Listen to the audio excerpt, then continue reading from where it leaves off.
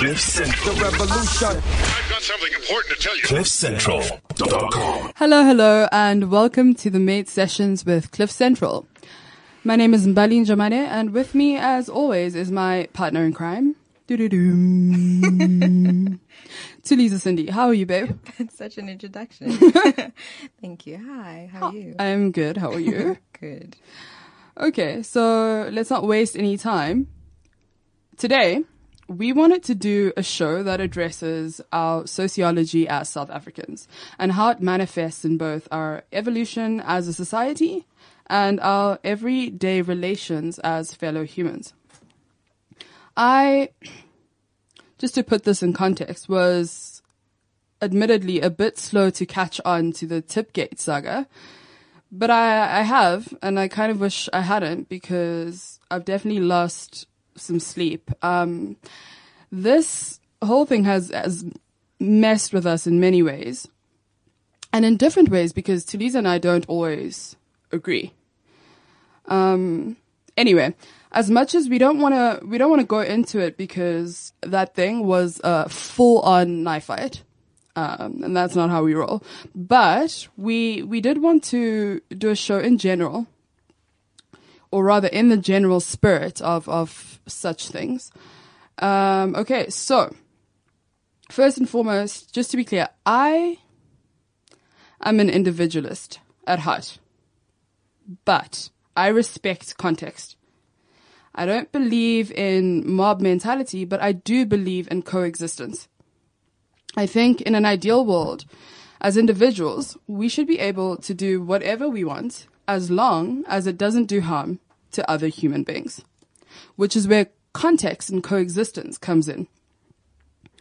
Because you do you and I do me, but with our environment and with others in mind. Unfortunately, for most individuals, we're not able to draw the lines between our own freedom and the freedom of others, right? And it's often said that one man's freedom starts where another's ends, right? Because we're greedy and we always want more than our fair share. It's not ideal, it's not constructive, but it's true. Particularly in a country where people's freedoms were systematically tiered in order of importance, in what was largely a zero-sum game. Some people benefited immensely and unjustly at the expense of others. And so, we have a lot of residual inequality that we cannot ignore. We know this, though. I know we're tired of it, but let's not theorize and try to cheat our way out of it. This is our context. Be it social, political, economic, or ideological, this country is not built on individual liberty. It's built on exploitation and systematic monopoly. It is dangerous, it is regressive, it is cowardice, and it is bullying. And it's not just white capitalist monopoly that I'm referring to. It is a culture of monopoly that I think is rampant in South Africa. It is true for the ANC and for much of the trade union movement as well. But as much as I don't think you can cure extreme monopoly with extreme monopoly, I don't think you can cure it with extreme individualism either. So we've got to find some middle ground between this individualist and collectivist mentality. Look, mobs are dangerous. However, the privilege of individualism, and I say the privilege because so many South Africans have been robbed of their agency. So the privilege of individualism. So glad you said that, just saying. It's a privilege, yes. It is. It's very much a privilege. And that privilege in this country is qualified because it was and is so often attained by mobs at the gross expense of others. And FYI, a mob can be anything from a gang of apartheid criminals to a ruling party with a 2/3 majority. It's all the same bullying, in my opinion. And that's something people will disagree with, and I can see, Lisa, you want to disagree with that, but it's It really isn't the same. I think, again, like you spoke about context, the weight of something, with the history behind it and those sort of things actually determines whether something is similar, even close to the same. So even though something is bullying, it really does still depend on the weight of the context behind that bullying, irrespective. No, I understand, but I think that the bullying done by the apartheid government, right, for instance, and the bullying done by corrupt African governments, for me, has similarities, and in my opinion, it's almost worse if it's African governments. You know what I mean? I think corruption is corruption. Okay. Regardless, no, please. I don't know. I think power manifests in very, very different forms. Corruption manifests in very, very different forms. And sometimes the extent to which something is exploited is at varying degrees. But you can't get a free pass because you were a liberation struggle or movement if you're doing much of the same thing. I don't think it's about a free pass. I don't think people deserve a free pass, but I certainly think they don't deserve the same weight of judgment. And I think that's the problem, that we're weighting things based on what a word means versus the gravity of what those actions actually you see, I think into. that's where context is dangerous, because we often use context to as a grounds for justification for similar behavior. So I'm saying, like, if you have one behavior, one manifests itself in a white colonial regime and one manifests itself in an African liberation movement, but it's the same behavior with the same outcomes. For me, but that's the thing. I don't even think it's the same outcomes to begin with. And also, one is reactive versus the other one being very, deliberate. You know what I mean? So I just don't think the outcomes can be the same. I mean, honestly, how far can this reactivity go? Again, I'm not justifying an eye for an eye is an eye. I'm not justifying it. I am weighting them differently. And that weight is crucial because it determines how we approach these things, because the outcomes are simply not the same. They're really not. They do not manifest in the same things. Okay, but I'm talking... because the fundamental intentions are not the same. Right. So we cannot treat them as the same thing, as equal weighted things. They just... But I think you're talking more about intent than you are about outcomes. I'm saying there are situations as it stands in South Africa where and outcomes where I cannot differentiate between the actions of an apartheid regime and the actions of a liberation movement or an African government. Yeah. So I don't know. Anyway, we can have we can have this debate a little bit later. But anyway, I think in regards to these things, it's something to be very mindful of. It's something we need to be aware of before we punt and we differentiate our sexy left-wing versus right-wing views. I think on either ends of the spectrum, you can have corruption and you can have bullying and you can have monopoly. Yeah. Right? Anyway, and so with that, we wanted, based on our show from the lens of domestic work in South Africa, to explore the lines between one man's liberty and another's, or one group's liberty and another's. So we've invited a sociologist for a much needed therapy session for South Africans. Tools, won't you introduce our guest? I am very, very honored to introduce this young, beautiful lady. We actually childhood friends. Our families are friends. So we've known each other since the very good old days. Her name is Ragi. And I used to know her by another name. And similar to me, we've also sort of changed to our African names. By the way, Tulisa used to be Florence. Oh, you gotta do that, though. Damn right. Okay, I'm going to expose you. Damn right. Vanessa, I'm proud. I'm a slave name. So Ragi now is an aspiring scholar and activist. She's currently a PhD candidate in sociology, and her work has been largely centered on identity politics, inequality, and socioeconomic development.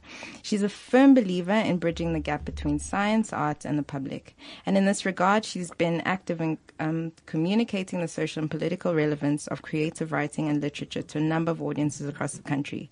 She's also presented her research to a number of international conferences.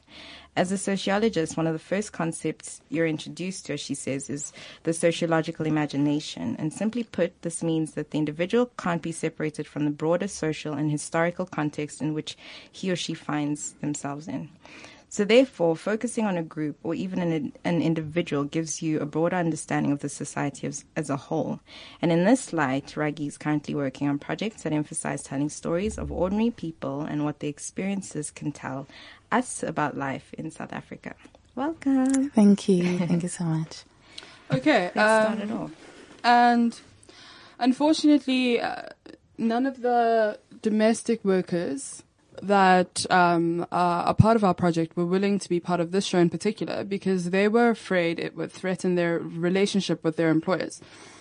And we respect their livelihood first and foremost. Mm-hmm. And so that is a decision that we fully support, right, Jules? Absolutely. We did, however, talk to them extensively to develop questions for this session. And those are the questions we'll be addressing with Vanessa today. So, first of all, what to you, Vanessa, does the very existence... Oh, I'm sorry, I'm still calling you Vanessa. She is side-eyeing me for days. She is like, I'm emancipated girl. You know? I don't have time for that. Okay, I apologize, Ragi. No, look. I'm sorry. That was not empathic. I've just never had a slave name.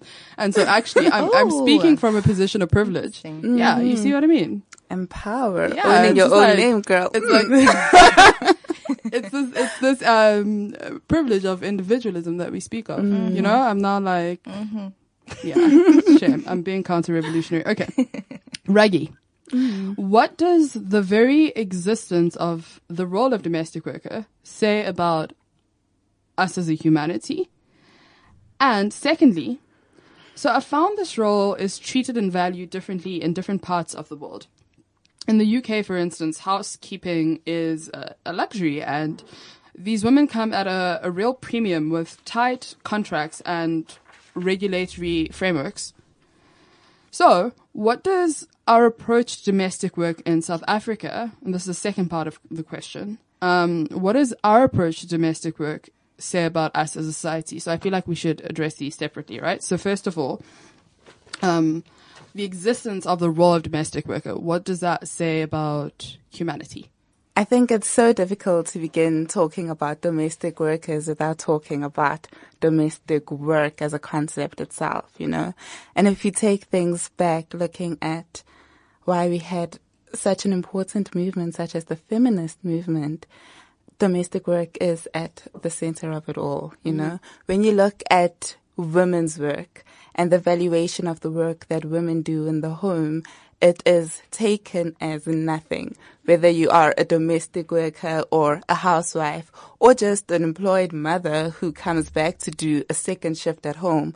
The work itself is not valued, you know. So from the roots, domestic work has been a problem, and the feminist movement itself wanted to place value on domestic work. So the fact that you're able to look after the kids and, you know, make sure your man looks good by the time he leaves to go to the office. It would not be possible without... Isn't that taken for granted? You know? It would not be possible if the work in the domestic sphere had not been done first. Okay, so for me, what's interesting that you're saying is that because... it's almost domestic work is a byproduct in my mind from what you're saying of the work of nurture, of mother, of being, you know, a female isn't taken seriously enough to be accommodated in the workplace. And so it has to create the separation of roles. And so what you almost have in a domestic worker is an extension or a split in the role of mother, of wife, of nurturer, because these women wouldn't be able to do both and have careers. Is that what I'm hearing? You become like the surrogate. You're the surrogate wife, you're the surrogate mother. You're the one who makes sure that the home is able to stand in the absence of both parties, because we need that function. We need someone looking after our children. We need a hygienic home to come back to, you know, and that is done at the expense mostly of the domestic worker's own home. So, I mean, there's the issue of power as well, and one woman's emancipation, meaning the lack of emancipation. So it's what I was of saying, another right? woman. Where one person's freedom starts, another's ends. Oh. So I think the problem here is not really like what do we make of the role of domestic work in itself, but it's a question of value. The role of women. You know? What value do we place on the work that women are said to need to do, inverted commas, in the home? And yet, even though the women of the houses have been stripped of that, lesser role, right, of cleaning and cooking and those sort of things, they're still not necessarily seen as any valuable, right? Even though those tasks are not necessarily associated to the women of the house anymore.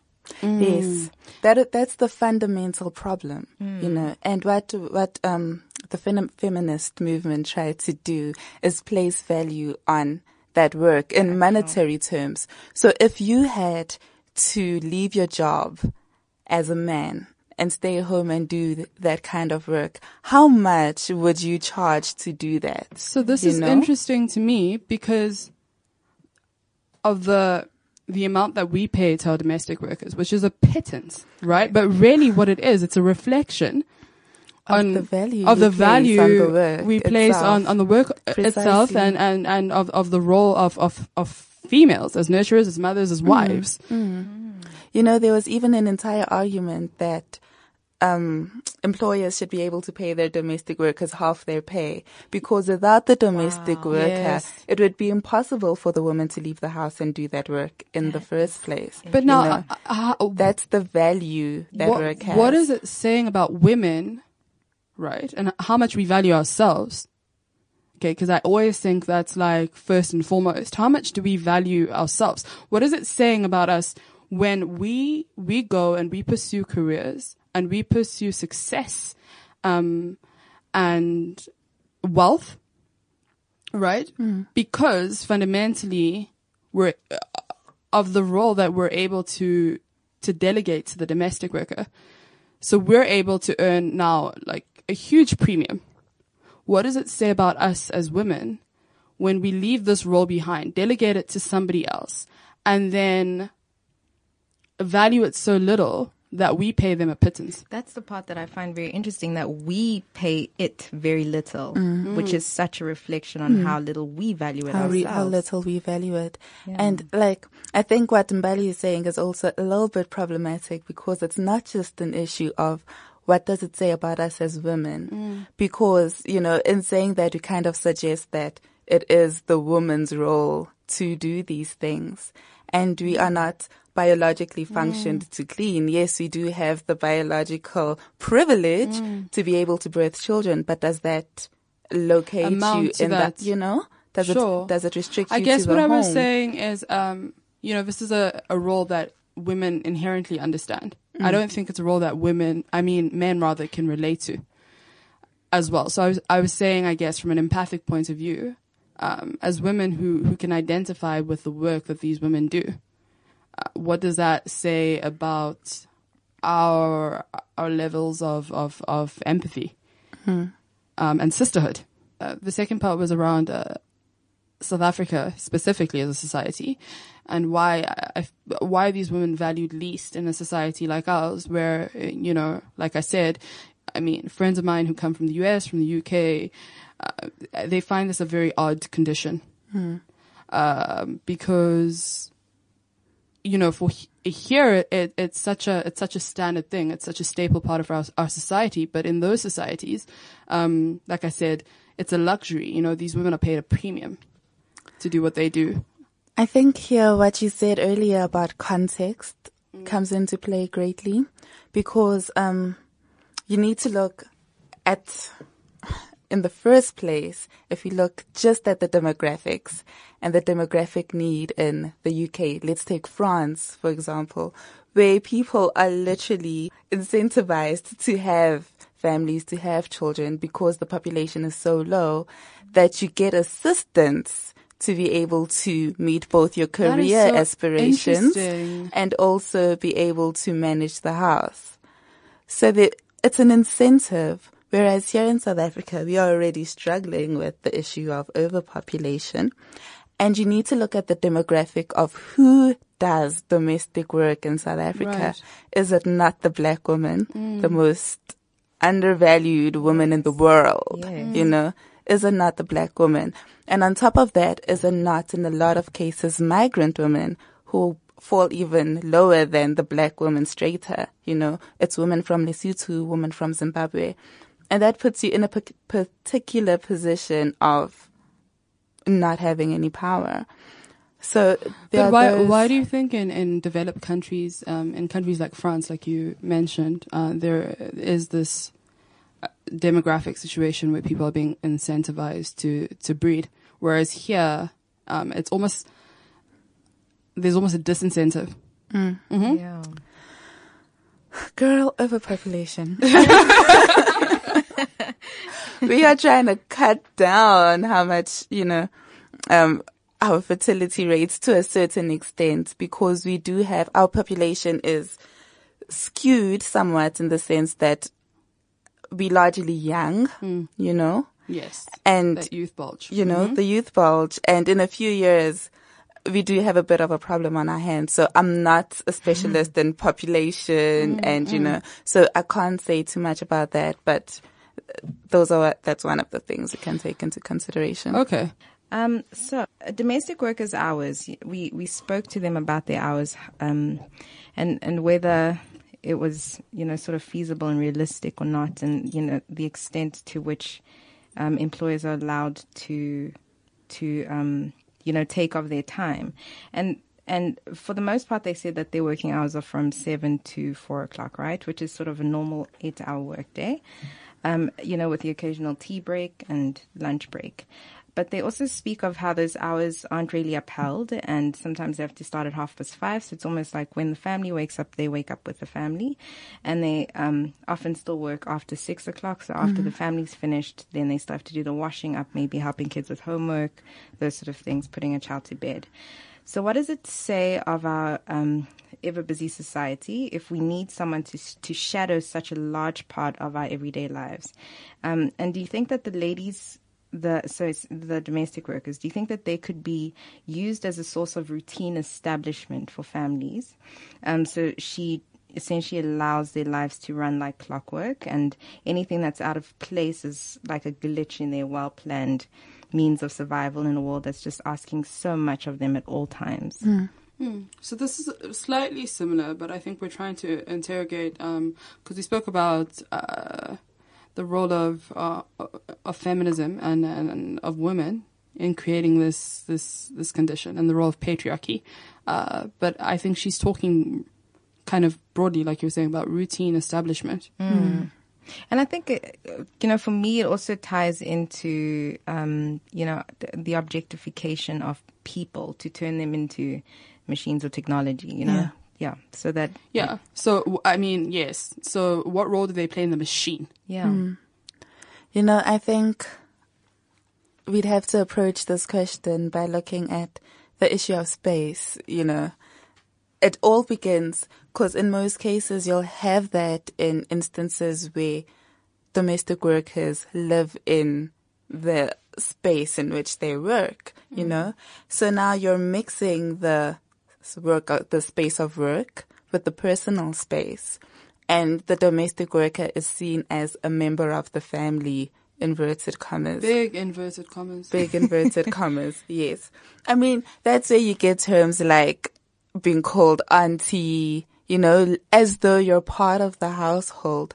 So the work that you do that is extra, like waking up when the family wakes up way before your working hours and doing overtime on a daily basis, is not compensated for, and it's just seen as your contribution to family life. It's something you do for your own kids. Except the difference here is this is not your family. And this is a workspace that is turned into a personal home, you know? So you literally are there to make sure everyone is able to meet their requirements, get to where they need to be on time. Except in most cases, they are not compensated for it, you know? And that's a huge problem. So how do you establish boundaries? You know, it's in conditions so closely linked to each other that sometimes you can't tell the difference between the two. It all begins with the one thing a lot of us get the moment you walk into your workplace, which is a contract that clearly states what your job requirements are, right? And also what your working hours are. And once that's written down and signed, you actually have a solid case, you know? Shucks, so we're going to talk about this so much more later on. But what it's actually highlighting to me at the moment is that inherently this is not a professional role. So it's very hard to govern professionally. I mean, how many domestic workers do you know that actually have a contract? Yeah. Exactly. And what you said about auntie, do you know what I mean? And what you said about, you know, being like a pseudo member of the family, even though you're not treated as such, exactly. is as us actually acknowledging that, you know, this is not a professional role. And actually a question that I want to now bring in here is that of like guilt on our part, right? I've always speculated that part of the distance and the breakdown in the employer-domestic worker relationship, as well as all the secrecy that surrounds it, is caused by shame on our part as employers. So I want to know how true do you think that is? Do you think that although we're driven as employers by self-interest, that deep down we know that what we expect of these women is not a job. It's very personal, and it crosses a certain line. Could that at least be part of why we don't want to acknowledge? It's like what you were saying about the mechanization of what they do, tools. Is this at least part of why we don't acknowledge their presence or their legitimacy as fellow humans? Well, I think it's such a complex question. Like, I'd need to get clearer detail on what exactly you're referring to when you talk about secrecy. So I'm talking about, you know, we've really struggled to get employers to speak on this topic, right? Because there seems to be a level of shame when you approach them. Well, we're assuming maybe. No, yeah, that's what I assume. That's what I Yes. see. Yes. Right? Is that they're at the same time, it's a combination, like I'm saying, of self-interest and shame. Self-interest because they don't want to threaten the role, you know, the job that these women do. But a level of shame because they don't necessarily want, and for me, this is actually the bigger part of it. They don't want you to know, to speak to a domestic worker and to know necessarily what is going on. And I mean, I'll speak for myself and I'll literally lay myself bare here. As much as I feel like I've been very good to my domestic worker, we were raised that way, you know, to really treat them like a part of the family. But we definitely haven't done that in absolute terms. And so, because, you know, for instance, our domestic worker has never worn a uniform, our domestic worker stayed inside the house, you know, they never ate anything different than we did, right? But at the same time, they still had to clean our mess. They had to, wash underwear at times, you know, they had to do, and very, very intimate things that, like, now I look at in retrospect and think, you know, shucks, that was incredibly shameful. But whenever that happened, whenever I created a mess, let me put it this way, whenever I created a mess that my domestic worker had to clean, that I wasn't proud of, that would create a distance between her and I. So I would try and avoid her the whole day. You know what I mean? And I wouldn't be able to look her in the eye if I knew I was expecting her to do something that crossed a certain line. And so I'm saying, could that be a part of why we prefer to treat them as though they don't exist, to ignore them, is because there's a a level of shame that we feel. I think, it goes back to what I was saying about the linking of the working space and the personal space. People tend to keep the family and the personal life rather private, You only air out what's pretty about home, No one will necessarily deliberately go and talk smack about what's happening in the house, So in those cases, I think we also try to only highlight the fact that, I didn't make my domestic worker wear a uniform, but those intimate details that you speak of now, we keep that hidden. But I also think, to a large extent, we need to make a distinction between making your domestic worker feel part of the family and making her feel like she is an employee in the house, because that is essentially what she is. And when you make her part of the family, you extend certain and you create a false roles. expectation. Exactly. Okay. You create certain roles, like she will. So powerful. Your mother would wash your underwear. That is Your so mother would powerful. wash your underwear and probably complain about it, but you do it because she's your mother. But as a worker, that is not your role. And if you do not put her in this, you're part of the family, it's less awkward for her to say, look, but this is not my job. And I actually just want to add this question because I think it just fits in really, really well with that. But it because I take great fascination in the objectification of human beings, because I see that happen on a very regular basis, and I also see it as an architect in space happen all the time. And I just want us to address that a little bit, the mechanization of these women and how essentially you can face someone because you don't see them, right? Because you've made them in an image of something that is not comparable to you, that is not relatable to you, right? And so, because the ladies spoke to us about how they're never really allowed to stand still, and they always have to look busy. So sometimes they'll act busy if they have to, and so I just want to touch on that a little bit, whether the ladies being in constant motion represents that mechanization of the woman, and the moment they stand still, they are a person that they have to see, they have to look them in the eye, and they have to address them, right? They're human. Where does that come from?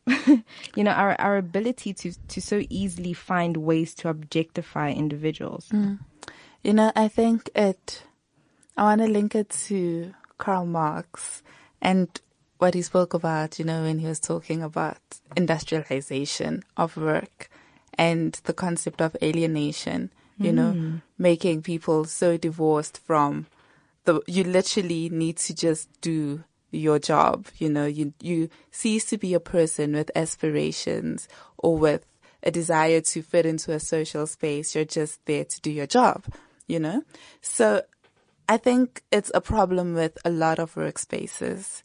You need to constantly look like you are doing what you are being paid for, because time is money, So if your employer, and it's not just in the home, it's not just domestic work, but generally, if your employer walks past, you grab something, you look like... No, it's true, and we've all done it, right? Yeah. And I mean, we all know from experience that nobody can work 8 hours non-stop. Let's be serious. Let's just be serious. Yeah, it said that we're only productive for 3 of those 8 hours. Do you know what I mean? But everyone also Truly like That's the gospel. yeah, Truly that's the productive. gospel. But also everyone has their own kind of work ethic, right? Some people work in bulk. I know I'm productive. I can be productive for probably 5 straight hours, and then I'm done, right? But that has to be timed very well, and then I can take maybe 5-10 minutes break in between.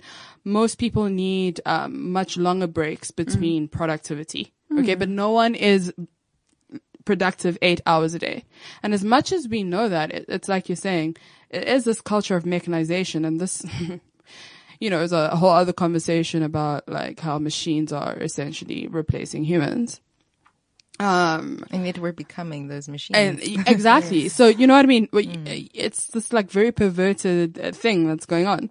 But, I think increasingly, like you're saying, people are having the expectations of human beings that they have of machines. Of machines. Which is like crazy to me. Yes. You know what I mean? Because we were supposed to make machines more human. That was the idea behind the personal computer, and everything that we do was like, how can we make a machine serve a human being? But now it's like clearly, being perverted somehow, at least I think. But yes, we're on Facebook. You know what I mean? Like, I promise you, social media and personal communication probably takes up 3 hours of the average employee's day. And we all know that. And probably the boss does it as well. But we've gotten very good at this, like, looking busy, like you're saying. Yeah, click every three seconds. Exactly. And I mean, that's why you have companies like, I don't think I'm allowed to say company names Don't on say it. radio. Don't But say you have progressive companies Yes. that will have something like a nap room. Google. Yes. There we go. Oh, I you're said allowed to it. say that? Are you Okay. allowed to say that? No, I We- didn't even know she was saying. I'm don't know. speculating. We don't know. I'm speculating. Yeah, You we don't don't have. know. I'm speculating. I think I don't know anybody. who she's talking about. Well, Google's a verb now. You Google. Exactly. Yeah, So we're Google not is a actually. verb. Yeah. It's okay. That have nap spaces, that have food. I love food.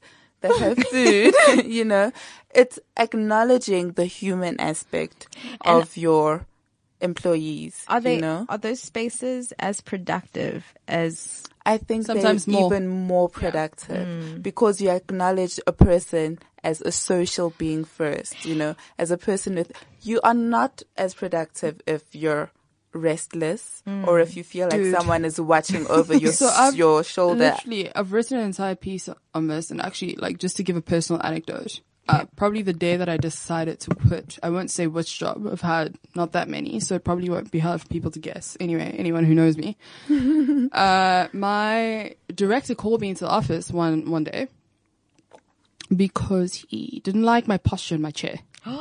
Yeah. He was like, you know what the thing is? It wasn't about my output. It wasn't about my performance.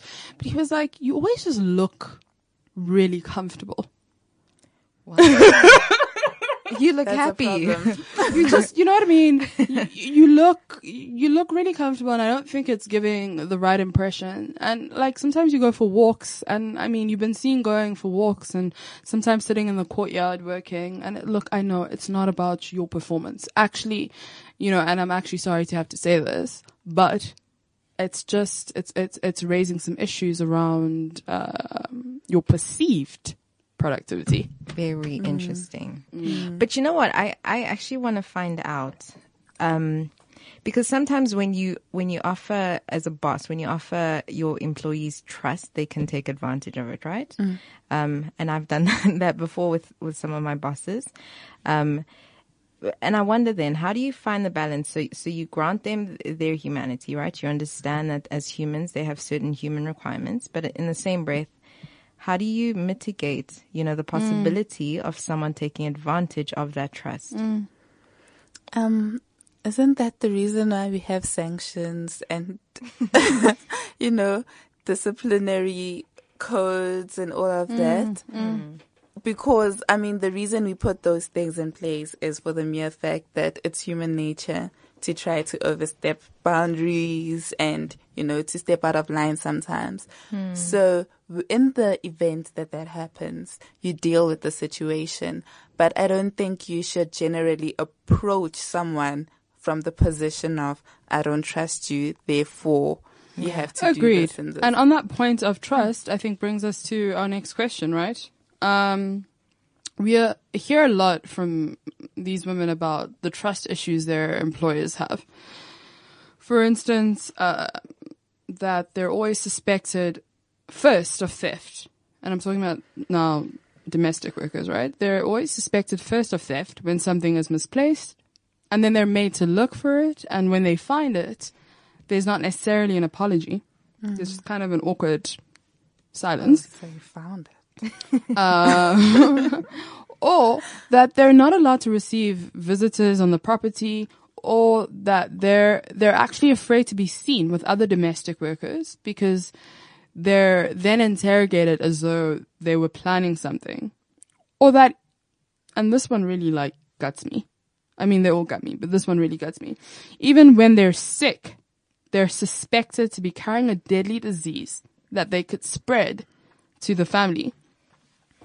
Okay? And so I feel like South Africa in general is plagued by trust issues. And so that's why I want to use this as an example, as a case study to kind of interrogate our broader society. What does this sort of suspicion that we have toward one another or among one another do to a human and to human relationships? And at the same time, and for me, this is like mind blowing. This is what messes with me. At the same time, if these women are trusted with the care of employers' children, the maintenance of the household, the preparation of meals, such sensitive things, how can this extreme suspicion and extreme trust coexist? You know, I need to refer you to a movie which changed my view on life. What's it called? That was such an anticlimax. We were literally sitting with bated breath. Yeah. Will it come to you? Something about bees. Oh. The Life of Bees. No. The life of, I don't know. No. Is it with Dakota Fanning, the little girl? Is it with Queen Latifah? Queen Latifah. Yes. The Secret Life of Bees. The Secret Life of Bees. Ladies and gentlemen, we have it. Fear not. I agree with you. Yes. So, yes, I need to refer you to a movie, The Secret Life of Bees. There is a line in that movie that has stuck with me. I watched that in high school.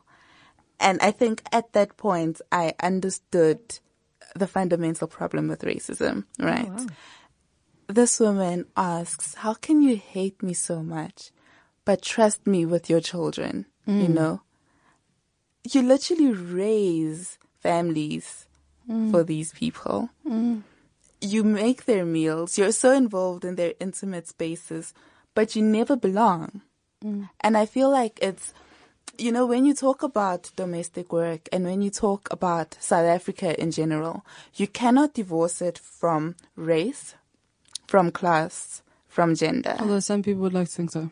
You know, you can't have a conversation about South Africa without talking about those things. And unfortunately, domestic workers are black, bottom of the ladder. It's considered one of the lowest social classes you could be in, bottom of the ladder. And they're women. You know, it's a triple burden. And it's so unfortunate that because of where society is in South Africa, the fact that black people are at the epitome of poverty and a lot of the times have to resort to crime because of the living conditions that exist in the country. Obviously, when something goes missing, it has to be the black woman in the house because she has a poor family back home to send your T-shirt to, doesn't she? But do you know how funny that is to me? Right? Because you've got South Africans who will not acknowledge that crime, and not in absolute terms, but in large part, is due to an economic condition. But at the same time, the reason that they suspect you is because you come from nothing. It's like and they so keep contradictory. you at nothing. The wages keep you at nothing, you know. And I'm a firm believer in not painting people as merely victims. Yeah, right? sure. I So agree. a lot of the time, yes, domestic workers do steal things. Yes, they do take some Is it a things lot of the home. times? Is it? And before this, I went and spoke to a lot of people, and it happens. It does but- happen. Yeah. No. But- I'm not disputing that it I don't think happens. it's I'm wondering. I don't know about if the I'd go as gravity. far as As far a as saying lot of the time. Let's Yeah. say sometimes. Okay, yeah. It does happen that they do steal something or take something home. But in those instances, it's usually a form of agency, a form of fighting back against what you're That's constantly interesting. faced with. Wow. That's interesting. Every single day, you go to this house and you see what we call black aspiration. So this is what you know? So this is the question around, like, what does it do to the relationship? What does it do to the Right. relationship? Okay. Every day you're faced with, they have this and this and this that they probably don't even value. You know, it's probably a T-shirt that is hardly Interesting, worn, yes. that is just thrown there. And you know that I know someone who would appreciate this. So maybe they wouldn't notice if it went missing. So a lot of the times it's not because, there's Out of spite. out of spite, but it's out of need, out of necessity that, you know what?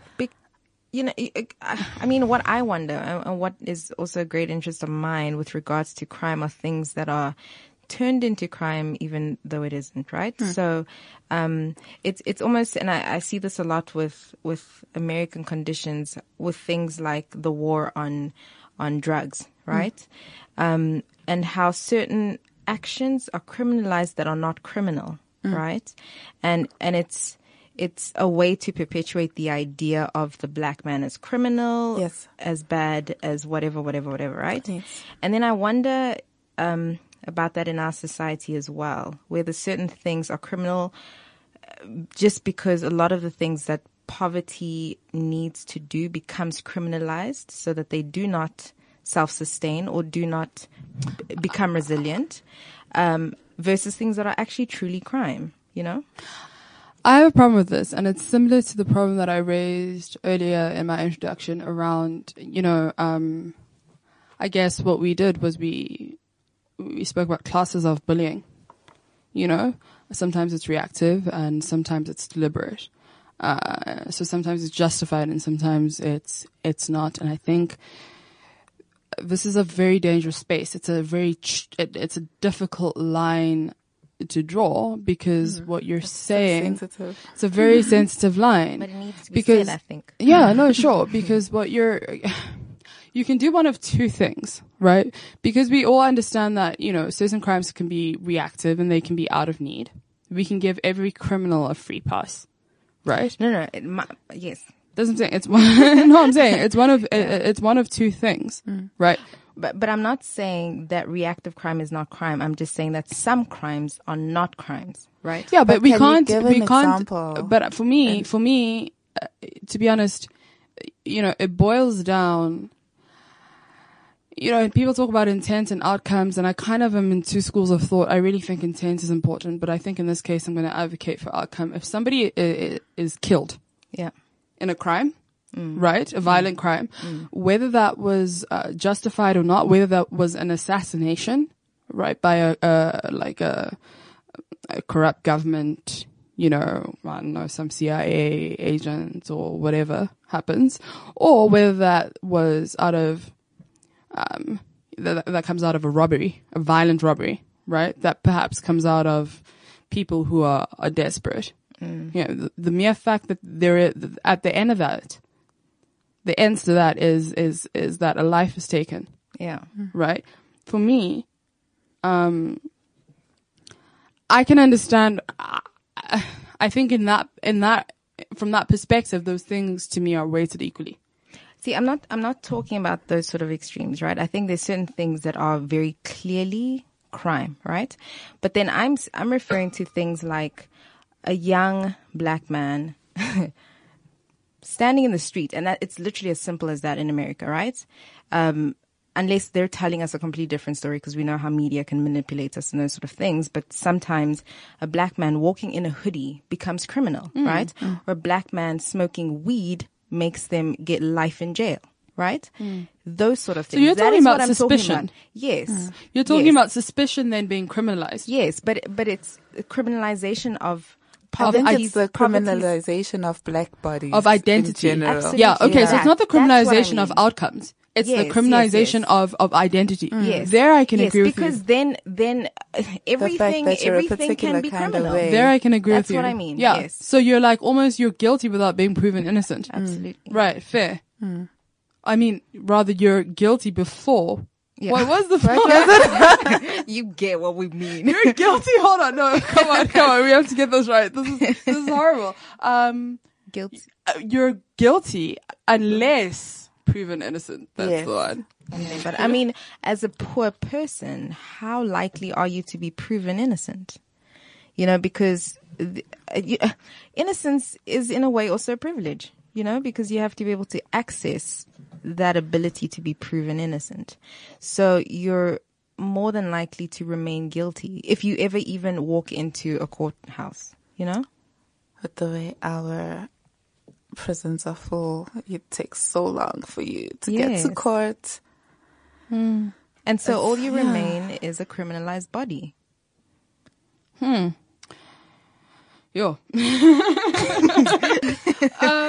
Yeah, no, this idea of a criminalized body, Sham, yeah, that's a separate problem, I think. Yeah. It's a topic all on its own. It is, but I think it does transcend into what a black woman is perceived in the house, in the home. I definitely think that she fills that role in some way as well. I think it ties in also to who is allowed to visit, because sometimes it's not necessarily her that is suspicious, but all the other bodies associated with her. Yes. You know, Yes. because in truth, not a lot of female bodies are considered criminal unless you're considered or suspected to be a prostitute or something. Women are not too often. It's a lot of times black men that are perceived to be criminals, and unfortunately we are associated with black men who happen to be our husbands, who happen to be Brothers. our sons, our brothers, you know, and that's where the issue of visitation comes in. Who is allowed to visit you? For how long? So can Where? I flip this thing around? Because I always think there's a flip side to a coin. And I'm hopping on because like, I really believe this. Look, so what we were saying earlier, okay, so now we're talking about suspicion. The criminalization of suspicion, right? And I want to say to you, I want to bring it back to what we were saying earlier on about mob mentality, and a mob being anything from, you know, a group of apartheid criminals to a party, a leading party, a ruling party with a 2/3 majority, right? That's what I was saying earlier on. And then you argued with me because you were like, well, you know, it's not the same bullying. And I was like, yes, but it is. And I think that, and I'm not talking now about like hard crime, but I'm talking at least about oppression as a crime against humanity. Let's talk about oppression. Yeah. Right? For me, a white man, regardless of his background, regardless of his stance, will always be suspected first of being oppressive. I think it's harder for us to wrap our minds and to come to terms with the idea of a black government or a black man filling the role of oppressor.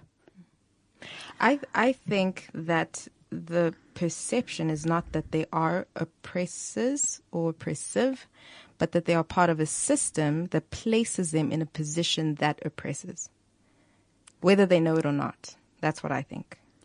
I think I'd counter that altogether. I think from the get-go, black men, and that's why I find black masculinity so interesting.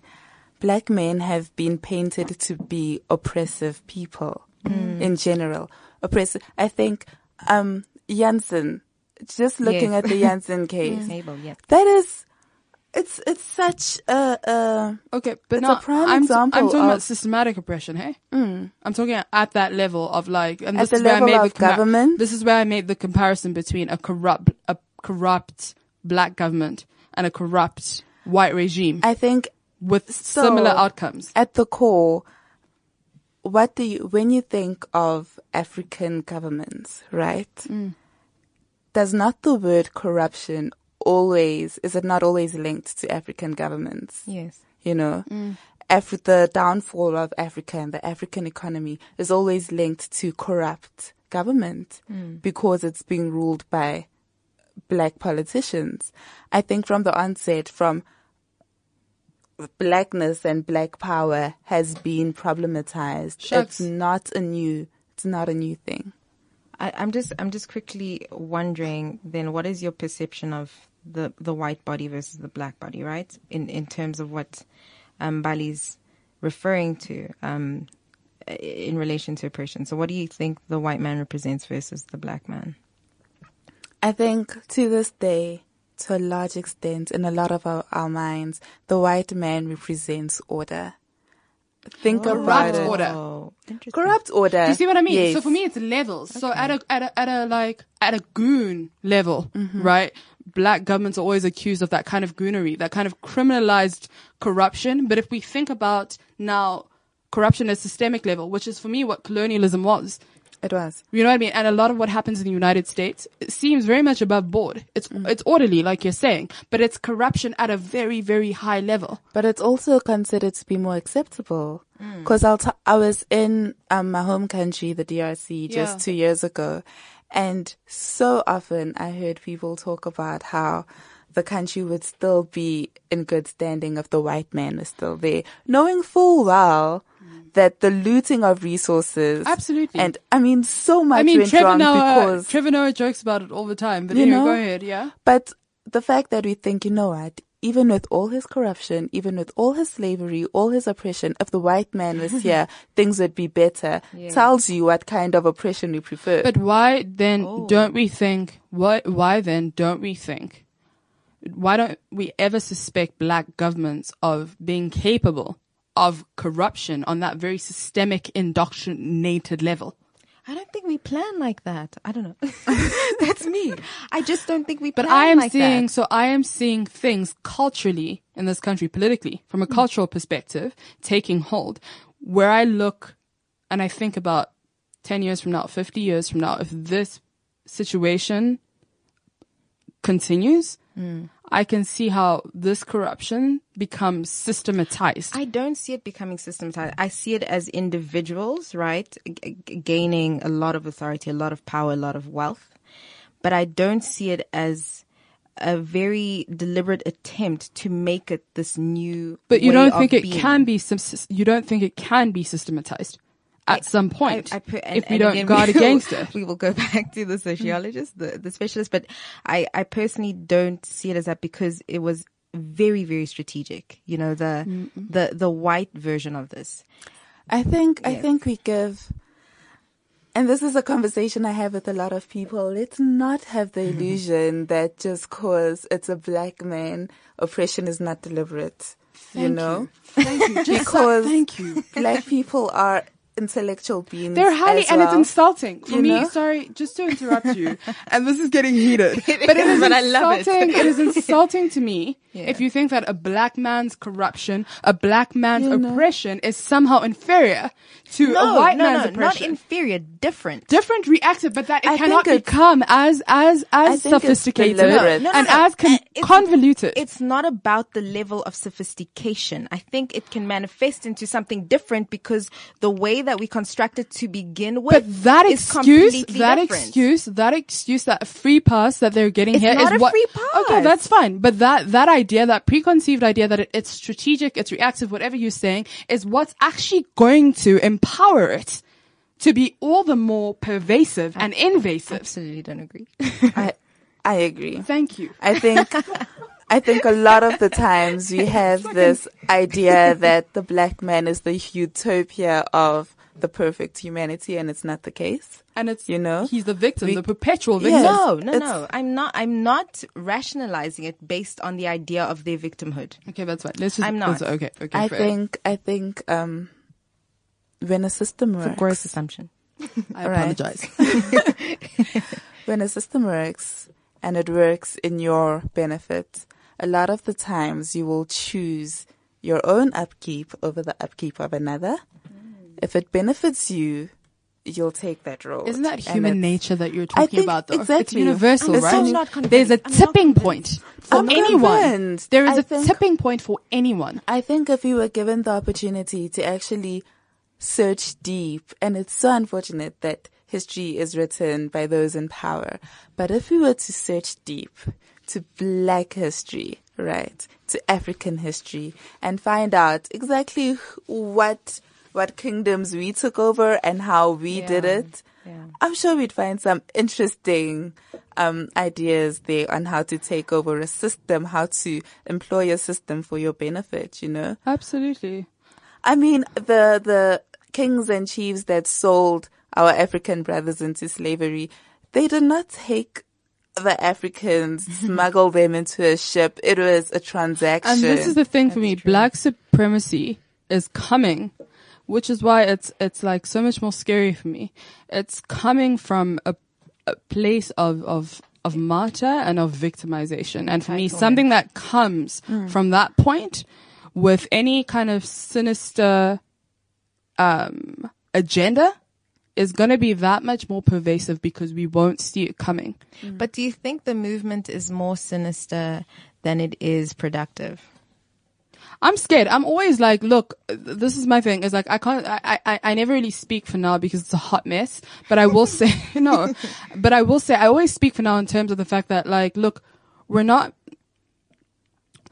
doing enough reflection. We're not doing enough. Do we have time for reflection? Because I think, as I hear myself say this, I realize the flaws in that question. But do we have time for it? Because I find that a lot of the times, if we don't make time for it, we're just going to repeat history. And a lot of what we're doing as Black people at the moment rides on the coattails of white oppression.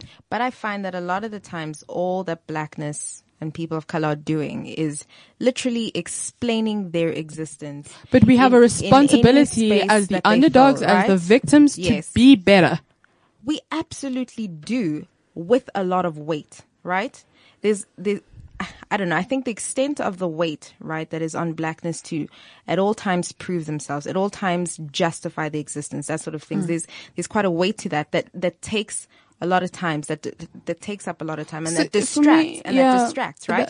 So we're so busy. I mean, that's what I find about almost every movement, right? We're so busy explaining it at all times. And refining it, by the way, in the process. Yes, but it's time consuming. It's time consuming, and I would rather end up with a movement that is self-reflective, self-aware, and that is not doomed to repeat mistakes of the past, that takes its time. I'd rather end up with a movement like that actually rises above whatever has happened and doesn't seek to right a wrong simply by taking an eye for an eye, but by actually raising the bar for humanity. But I prefer that kind of movement. But the kind of movement that is chasing some kind of urgency. But I think to interpret the violence as an eye for an eye is also unfair, because I don't think that's what it is either. You and I always disagree on this, because I think it is. I think it is very much an eye. No, but if I think about, I think sometimes the trajectory of Black success, right, has its roots in, like I was saying earlier, trying to cure one extreme with another.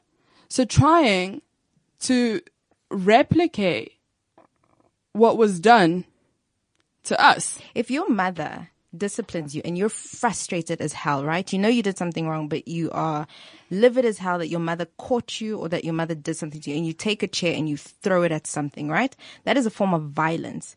But is that also a reflection on the hurt that you want to inflict on her? Is it a reflection of a hate that you feel for her? No, but and I think, honestly, that violence manifests in very different forms. It is not just one thing. It is not just the inverse of something bad. I think that there are those of us that have the benefit of not being that reactive anymore. So, so if I think about, so we can't blanket Blackness. Just right? Like we can't blanket violence. Exactly. We can't blanket it, right? Yes, and so there are still people in such dire straits where I can understand the argument that, a lot of their actions are reactive. But then there are people who, there are Black people who are privileged, who I think have the time to contemplate and to reflect. And I don't see among them enough self-awareness and rising above. But do they have that time, or does black tax come into play as well? And no, see, the taxes on the taxes on the taxes. Yes, but that is exactly what it is. That is the problem. I mean, we talk about it as if that's not a thing, as if we should just get over it. Or now we're in a position of privilege, therefore I'm not denying the taxes. I'm denying the fact that we're using them constantly as an excuse. No, that is not an excuse. It is simply factual that is a part of the factors that determine our progress as humans. Yeah, but I'm saying that I'm saying it's so easy as a black person to get away with so many things because you get certain free passes, even if you're aware. And I think so many people are these free passes by simply making that statement. You're assuming that it is one pass and another pass and another. By making that statement, we're not. I think saying we're giving ourselves free passes. Let them be. We're saying, listen, this is an actual. I think thing we're far too forgiving. I think we're far too forgiving of our own elites and our own leaders. I honestly think so, and I think it's dangerous. And that's for me. That's like enough said. I just think it's too much of a blanket But I statement. also think that we're also a bit too condemning as well. That's exactly what I'm saying. That's what I think. It's a bit yes. of both, because as Mbali is saying, our leaders need to be made accountable. There are some things that are just ridiculous. You do not let things like that slide. And I don't need to mention anything, you know. You do not let things like that slide. But in the same breath, you need to think about, I mean, we're such a new democracy, for one, you know. There's still a lot that we are learning. A lot of systematic injustices that were inherited that we need to let go of. So, and also like we also need to debunk, where are we getting our information from? Yes. Like, who owns the media? What is the intention behind the stories that are portrayed? What stories are hidden? Sure. What successes are hidden? Enough. No, and that's fine. That's good and well, but you know, in my opinion, if you take the ANC government as it stands and our president himself, you can not tell me that is a man that is absolved of intent. That is, and with that, I'm done. Intent is just not enough, is all I'm saying. Okay. What of that happened? And I think that's a wrap. That brings us to an end of part one of this conversation. Just as a closing point, I'd like to quote a philosopher who said, "A great many people think they are thinking when they are simply rearranging their prejudice." I'm realizing that more and more, as something that I do. And something that we all do. And I think it's important to constantly ask ourselves the question, because I certainly will. And with that, Lisa, any last words? I'd actually like to pass it off to Raggy. Is there any final I'm words? not good at last words. Power to you the can people. Sing. Power to the people. Amandla. Okay then. But it has been an absolute pleasure, Raggy, and I look very, very forward to the next conversation. Yeah, shucks. Thank you so like, much no, for seriously, me. You're such incredible value add, because Talita and I just speculate and we fight. And actually, like I said in the beginning, each other, yeah. Exactly. And like I said at the beginning of this conversation, about, you know, Tipgate. What is that? Yeah, Tipgate. Yes. I like the name. Like I said about Tipgate, look, we both were troubled by the thing, but probably for different reasons because we don't always agree. Yeah. But that's important. And thank you guys, as always, for joining us on the Made Sessions with Cliff Central. Please tune in next week for part 2 of our conversation. Look after yourselves and have a good one. Cliff Central. I've got something important to tell you. CliffCentral.com